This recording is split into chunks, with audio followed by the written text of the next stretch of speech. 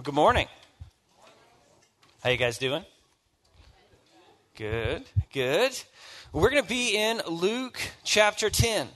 Luke chapter 10. If you got a Bible, go ahead and open up there. We are still in, and I will be saying this for like 2 more months, we are still in our series, We Are. We are nearing the end of this first section. In this series, we're talking about what does it mean in a deep way. What does it mean when we say that we are a community pursuing the healing and wholeness of Jesus by finding home, finding family, and finding purpose. So we're coming to the end of this first section where we say we are finding home. And today, here's the big idea. We are finding home. We are people who are finding home in Christ if we are people who are inviting neighbors. Now, let me just get ahead of this and say, I don't mean we are people who are just inviting our neighbors to church, though that might be part of it. You should hear that statement as, I am an inviting neighbor, not I am inviting my neighbor. You see the difference? Make sense? Now, certainly inviting people to church is a wonderful thing to do, but just to head this off at the pass, this is not just a whole sermon about pressuring you to invite all your friends to church. Sound good? All right, cool. All right, we are going to be in Luke chapter 10. Like I said, it's going to be up on the screen. If you don't have your Bible with you, we are reading starting in verse 25. It says this, on one occasion, an expert in the law stood up to test Jesus. Teacher, he asked, what must I do to inherit eternal life? What is written in the law, he replied. How do you read it? He answered, love the Lord your God with all your heart, with all your soul, and with all your strength, and with all your mind. And love your neighbor as yourself. You have answered correctly, Jesus replied. Do this and you will live. But he wanted to justify himself, so he asked Jesus, who is my neighbor? In reply, Jesus said, a man was going down from Jerusalem to Jericho when he was attacked by robbers. They stripped him of his clothes, beat him, and went away, leaving him half dead. A priest happened to be going down the same road, and when he saw the man, he passed by on the other side. So too a Levite, when he came to the place and saw him, he passed by on the other side. But a Samaritan, as he traveled, came where the man was, and when he saw him, he took pity on him. He went to him and bandaged his wounds, pouring on oil and wine. Then he put the man on his own donkey, brought him to an inn, and took care of him. The next day he took out 2 denarii and gave them to the innkeeper. Look after him, he said, and when I return, I will reimburse you for any extra expense you may have. Which of these 3 do you think was a neighbor to the man who fell into the hands of robbers? The expert in the law replied, the one who had mercy on him. And Jesus told him, go and do likewise. Let's pray. Jesus, we are here today for you to be formed by your Spirit through your word. Speak to us today. Anything that is my thoughts, my expectations, my ideas, let that be noticed so it can be set aside, rejected. But if there's anything I say that is faithful to you and consistent with your word, then let it echo in our hearts that we would become like you, Jesus. Amen. So if you read a novel, or if you watch a show, or you watch a movie, then there are certain cues that the author or the screenwriter or the director is giving us to help us understand the characters in the story. There are certain cues that we're accustomed to reading that tell us who the unlikely hero is going to be that's going to sneak up at the end of the story and save everyone, that tell us from the very beginning what characters are that we're not supposed to trust, right? There are certain ways that we read a story or that we watch a movie or we watch a show and we see very early, ooh, that's the villain and that's the hero. Or maybe it's cleverly disguised, so we spend the rest of the movie or the rest of the novel looking for the cues that are going to tell us who the villain actually is. Does that make sense? This is part of storytelling. We talked a few weeks ago about how there are 4 basic elements to story. There's setting, characters, conflict, and resolution. So in almost every story, there's some type of villain because there's some type of conflict. And we are accustomed to interacting with the characters. We love to connect with the hero, especially if it's an unlikely hero. And we love to distance ourselves from the villain. And to illustrate this point, we're going to play a little bit of a game. Sound good? I was a youth pastor for a long time, so this is kind of a youth group game, but it's going to be fun. Sound good? You guys don't sound confident, but we're going to do it anyway. So here's what we're going to do. In just a minute, they're going to be up on the screen pictures of actors. Usually it's just actors or maybe a person playing a specific role. And these are people who tend to play specific roles, who tend to kind of fit the cues that we give them. So here's what I want you to do. When the picture goes up on the screen, I just want you to react and just tell me hero or villain. Sound good? Make sense? All right, first. Villain. Steve Buscemi is never a hero, right? When you see this guy, he is always like the skeevy sidekick, right? Whenever he is on a show, I just feel uncomfortable, right? He's always a villain. Next.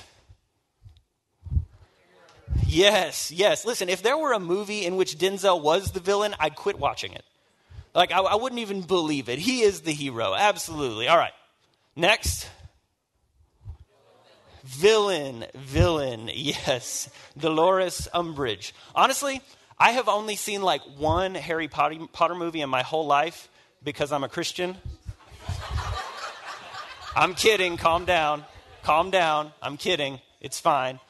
But I don't know anything about this character, but that smile and that little head tilt, huge cue, right? Definite villain vibes. All right, next. Yeah, absolutely. He will never not be the Green Goblin, am I right?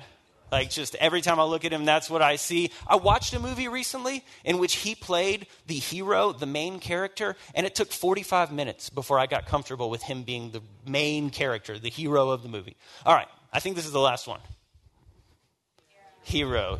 Yeah. Did you know he voiced every voice in Polar Express? Yeah, except for, that's crazy, right? Anyway, he's always the hero. Here's the funny thing. I don't know anything about any of these people's real lives, right?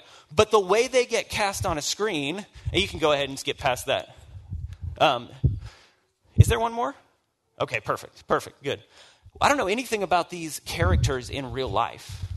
But the way that they get depicted on a screen or in a show tells us something about them, right? Because as a society, there are certain cues that we develop to look for that tell us who the hero and who the villain is. This happens in various subcultures. Certain subcultures, certain parts of the world and parts of the country view the hero-villain paradigm differently. But we all learn to read a story and then to make assumptions. In fact, right now we live in a time where we love the anti-hero. We love the empathetic villain, right?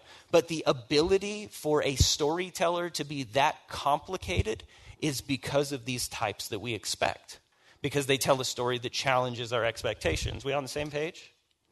Now, this story that we're reading is a story that transcends Scripture. This is a story that has infiltrated our culture and has actually become formative beyond Christian circles.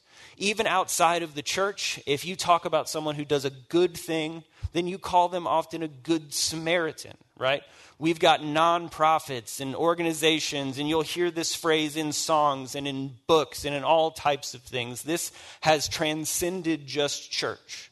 But there are two ways that this hero-villain paradigm, this way that we assume who the good guy and bad guy is, interact with this story. Now, here's the first way. If you grew up in church, probably even if you didn't, then there's a good chance that you and I have learned anytime we read a story about Jesus that if there is a Pharisee, if there's a teacher of the law, if there's a priest or if there's a Levite, then they fall into the villain category. We immediately see them as in opposition to what Jesus is doing. They are the villains. And there's this thing about when we see a villain in the story. Most of us don't see ourselves as the villain in our own story. So we distance ourselves from the villain. And when we identify a villain in the story, the first thing we do is say, that's not me. Either that, some of us have a tendency to see ourselves totally as the villain.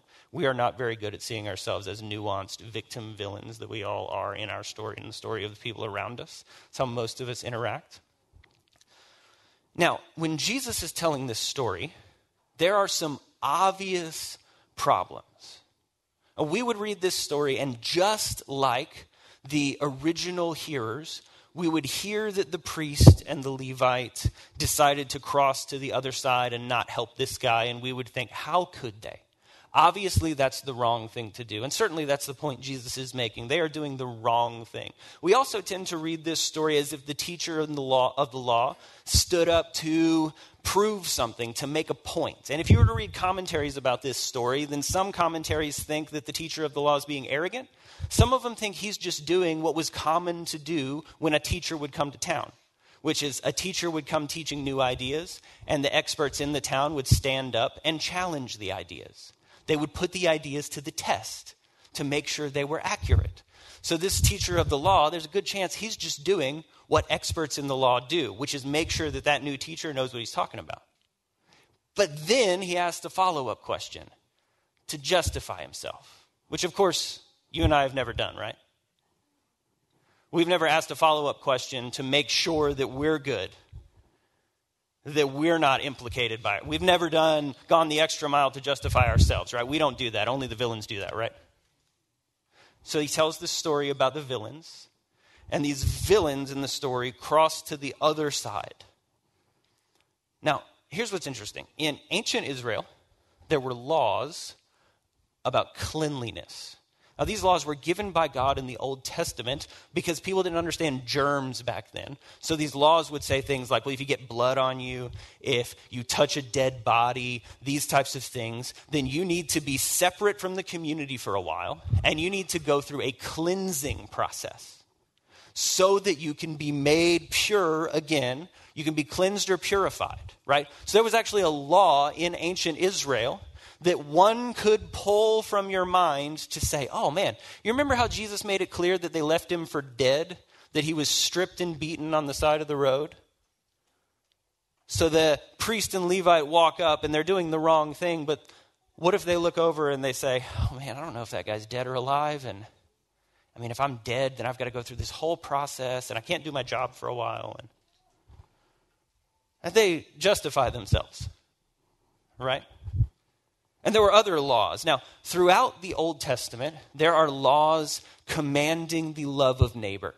Now, this is not part of the sermon, but this is really important. Sometimes you will hear people say things like, man, God really changed his mind in the New Testament. I heard a comedian recently who said something like, Jesus is cool, but have you met his dad? Because I've read the Old Testament. And I was like, clearly you didn't read the Old Testament. You just read part of it, right?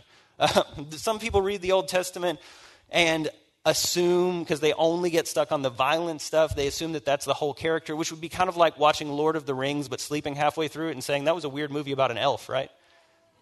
Right? Those of you who like Lord of the Rings get it, and those of you who don't worry about it. It's not that important. God didn't change his mind when it came to Jesus. God has been kind and gracious and has commanded the love of neighbor and the care for the outcast and the victim throughout the whole story of Scripture. For as long as he has interacted with people, which is from the beginning, he has expected and commanded us to operate with love and kindness. But humans, not just teachers and Pharisees and all of these people we think of as villains, humans justify ourselves. So one of the debates that was common was, who does this love of neighbor law command require me to love? Does it command me to love anybody I interact with? Does it command me to love other people, other citizens of the people of God, other Israelites? Does it command me to love only foreigners who are living in good and right relationship among us? Does it command us to only extend love to fellow Jews who are following the law and haven't brought the calamity on themselves? I don't know if any of that sounds familiar to you, but it sounds really familiar to me. Because I've had a lot of conversations with people who were in really tough situations in life, and I've thought, well, they kind of brought it on themselves. They had lots of chances to not. In other words, this would have been a common debate. So the original hearers of this story would have probably thought, man, what a horrible thing for a priest and Levite to do, but they also would have thought, I get it. There's another way that this predicting of hero and villain interacts with this story, and that's the way Jesus uses Samaritan. Now, the most shocking and probably honestly offensive thing that Jesus could have done in this story was to bring in a Samaritan. It is hard for me to overstate to you the hate that existed between ancient Jews and ancient Samaritans. The best way that I know to describe it that would help us all understand it would be the Jim Crow South, but if the violence was equally both ways. That would be a pretty good way to understand the hatred between Jews and Samaritans. They were violent against one another at many times. There are stories of desecrating one another's temples in ancient literature. It's commonly believed that if you were to look at a map of ancient Israel, that it kind of arced around Samaria. So if a Jew were to walk from one point to another in Israel, they would actually go around Samaria, adding miles and miles and miles to their journey so that they didn't have to walk through Samaria and interact with a Samaritan. Everybody hearing this story would have heard Samaritan and heard villain. So Jesus makes a very important point here, because he tells this story in which you cannot argue anything but the Samaritan was the one treating him like a neighbor. The teacher of the law, like us, was looking for a way to say, what type of person do I have to love? Where and who is the boundary of my kindness extended? He wanted to justify himself. He wanted to be able to say, like I have wanted to say so many times, well, I already do that. Or I already did that. Or I love those people well enough. But here's what Jesus says. The command of loving neighbor has nothing to do with who it is. It has to do with who you can extend love to. The command to love neighbor is the command to love anyone within our capacity to extend the kindness and invitation of the kingdom to. It does not stop with people that deserve what they're getting. It does not stop with people who are social or societal enemies. It does not stop with people that we have, or types of people, groups of people that we might even have good and justified grievances against. The command to love neighbor is the command to be aware of the needs of everyone that I have the ability to influence, and to take responsibility for the needs of those people. This is the command of loving neighbor. Now, I want to be careful here, because I've sat through enough sermons like this where we all walk away saying, yes, Jesus commands us to love the poor, and then we all walk away feeling completely overwhelmed because there are too many people in my life and I don't have the ability to take care of all of their needs. So I want to make this very, very clear as I can. Jesus commands us to do what we can for who we can. Now, that is a really ambiguous line. And if you look for clear black and white lines in Scripture, you don't find nearly as many as you hoped. A lot of it is about us learning to walk in wisdom and to apply the truth with the love of Jesus forming our hearts, right? There's a pastor that I heard a few years ago. He said something that I'll never forget. He said that when we look at the need of the world around us and we take responsibility for the need of the world around us, it's overwhelming. There are thousands that we can't do anything for, that we can't imagine how we can do something about it. But he said, our responsibility is to do for one what we wish we could do for 1,000. Do for one what we wish we could do for everyone. In other words, as followers of Jesus, we are people who notice and are aware of the needs of the world around us, and then are intentionally living an invitational life so that we are interacting, we are meeting those needs, spiritual and physical, to the best of our abilities. This is what it means to be people who are finding home in Jesus. And this is important because if my concept of finding home in Jesus stops with my experience of the love of Jesus, then I don't understand what the home that Jesus is creating is. Because the home that Jesus is creating is a home with an open door. Jesus opened the door.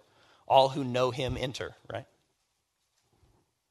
If we trust in his work through his death and resurrection, then the door is open. For us to really understand what it means that we are welcomed home in Christ, it means we understand deeply what that home is, and we live opening the invitation to the people around us, meeting spiritual needs, meeting physical needs, to the best of our ability, being invitational people.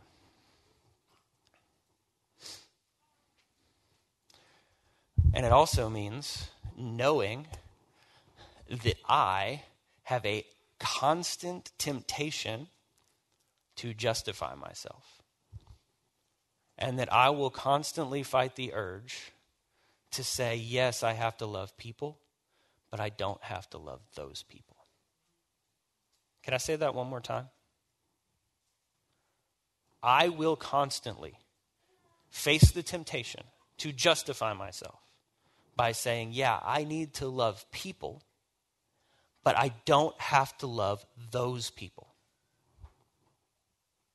And now obviously we're operating within clear boundaries. There are places that are not safe for someone to be. There are relationships that are not safe to maintain.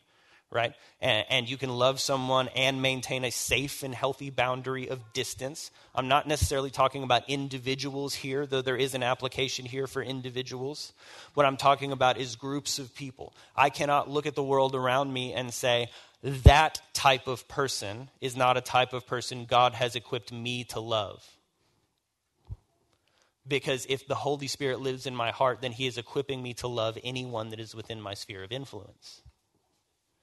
If the Holy Spirit is in my heart, he is currently equipping me to love anyone within my sphere of influence, right?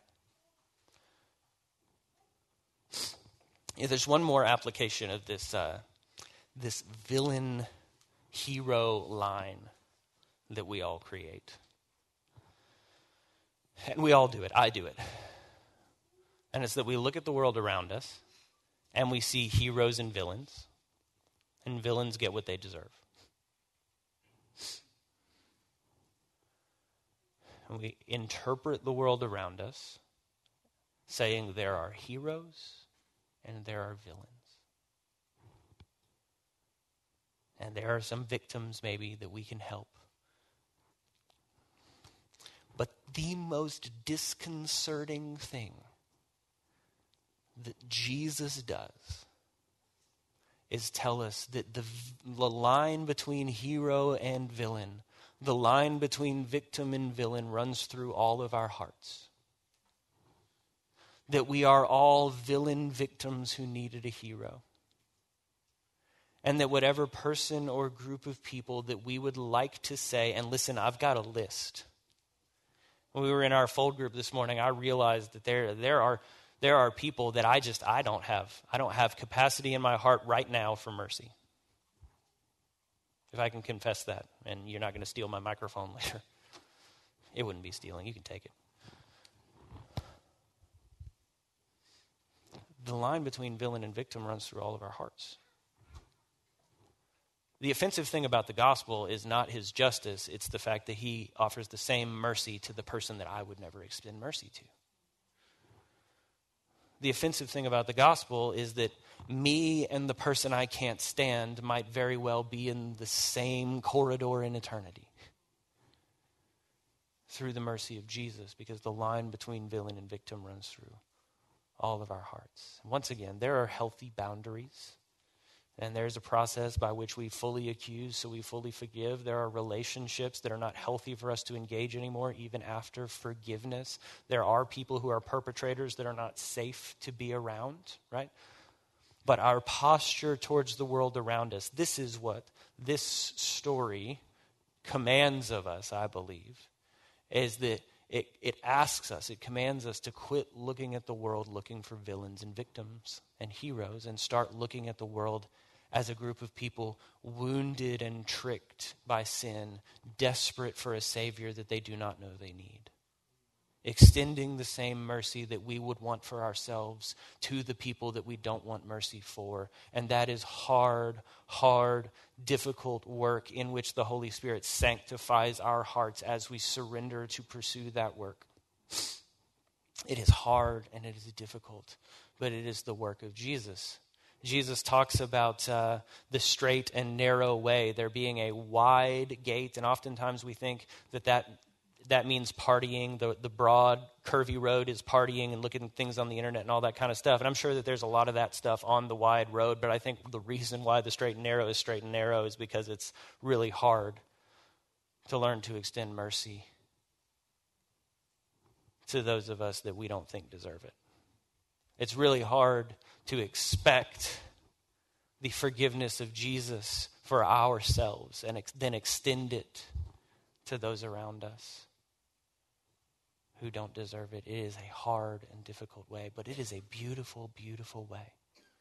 And once again, when we are people finding home, I just want to ask you, as we close, I want to ask you to put on your vision glasses for a minute. That doesn't exist. I just made it up. But imagine what it would be like if just a group of Christians this size, if we all said, no, this world is not about villains and vengeance. This world is about mercy and seeing the woundedness in everyone that we wish we could wound. Seeing the hurt that already exists in the people who have hurt us. Can you imagine what a world would look like if all of those of us who live under the forgiveness of Jesus because we have claimed his name could extend that same mercy to the people around us? Can you imagine what a world like that would look like? I think that's what Jesus is asking us to imagine. That's why, if we are to be people who are finding home in Jesus, we have to be people who are noticing the spiritual and physical needs of the people within our circles of influence. Yes, that might mean inviting someone to church. We have lived in a world, we live in kind of the millennial world where we've reacted to the 1990s evangelicalism, where we pretended that the only thing anybody ever needed was to come to Sunday school and that would fix everything, and it didn't. But we've reacted so far the other way that we have often said, well, just give people food and that's all that matters. Just meet physical needs and that's all that matters. The reality is every single human on earth has both spiritual and physical needs. They need their physical needs met, and they also need a spiritual community and family that they can walk through life with just like you do. So inviting people to church is a wonderful way to help meet someone's needs. But also the reality is most people don't want to go to your church if they've never been to your house. Can I say that one more time? Most people don't want to go to your church if they've never been to your house. Most people don't want to come to church with you if they've never been to coffee with you. Most people don't want to hear about the one who saved you if you don't notice that their life feels like it's in shambles. And when we put down the villain-hero dividing line that we all hold up to evaluate the people around us, and then we start to notice when that coworker starts to act differently and be attuned and empathetic, and start to pray for them and then ask questions. When we start to notice our neighbors, and rather than saying, oh man, I've heard a lot of argument going on there, I wish they'd keep it down, instead saying, I wonder what's going on over there and I wonder if I can help. Right? When we change our posture to move with empathy to the people around us, then it opens a door, because we are showing mercy, for us to say, hey, you've got physical needs and spiritual needs. I walk through all of this stuff with a community why don't you walk through it with this community with me? Do you see what I mean? When we become people who put down the victim, villain, hero dividing line and rather see all of us as people who are wounded and broken, in need of mercy, and choose to step in empathy and kindness to those people in need, then we are fully finding home. Because we understand the home that we have in Christ is a home with an open door. Amen? As we close in worship today, I want to invite you to consider who the person or group of people was that you were really hoping I wasn't going to say anything about. And then ask the Holy Spirit what it would look like for you to show them mercy. Jesus, we love you. You love us first. We love you because you first loved us. Jesus, there are people that I do not particularly want to extend mercy to because honestly, I do not think that they deserve it. But Jesus, I know that you're not really asking me whether I think they deserve it or not. You're saying that you love them. And you are asking me to take upon myself your name and your home and show hospitality and love and invitation. So God, I ask that you would make me an inviting neighbor who notices and knows the spiritual and physical needs of the people around me and quits wielding around the weapon of who I think deserves it and who doesn't. And I ask that we, as we endeavor to be a people finding home in Jesus, that we would be people who keep the door wide open and notice the needs of the world around us and invite, share what we have, meet those needs spiritually and physically however we can. We love you, Jesus. Amen.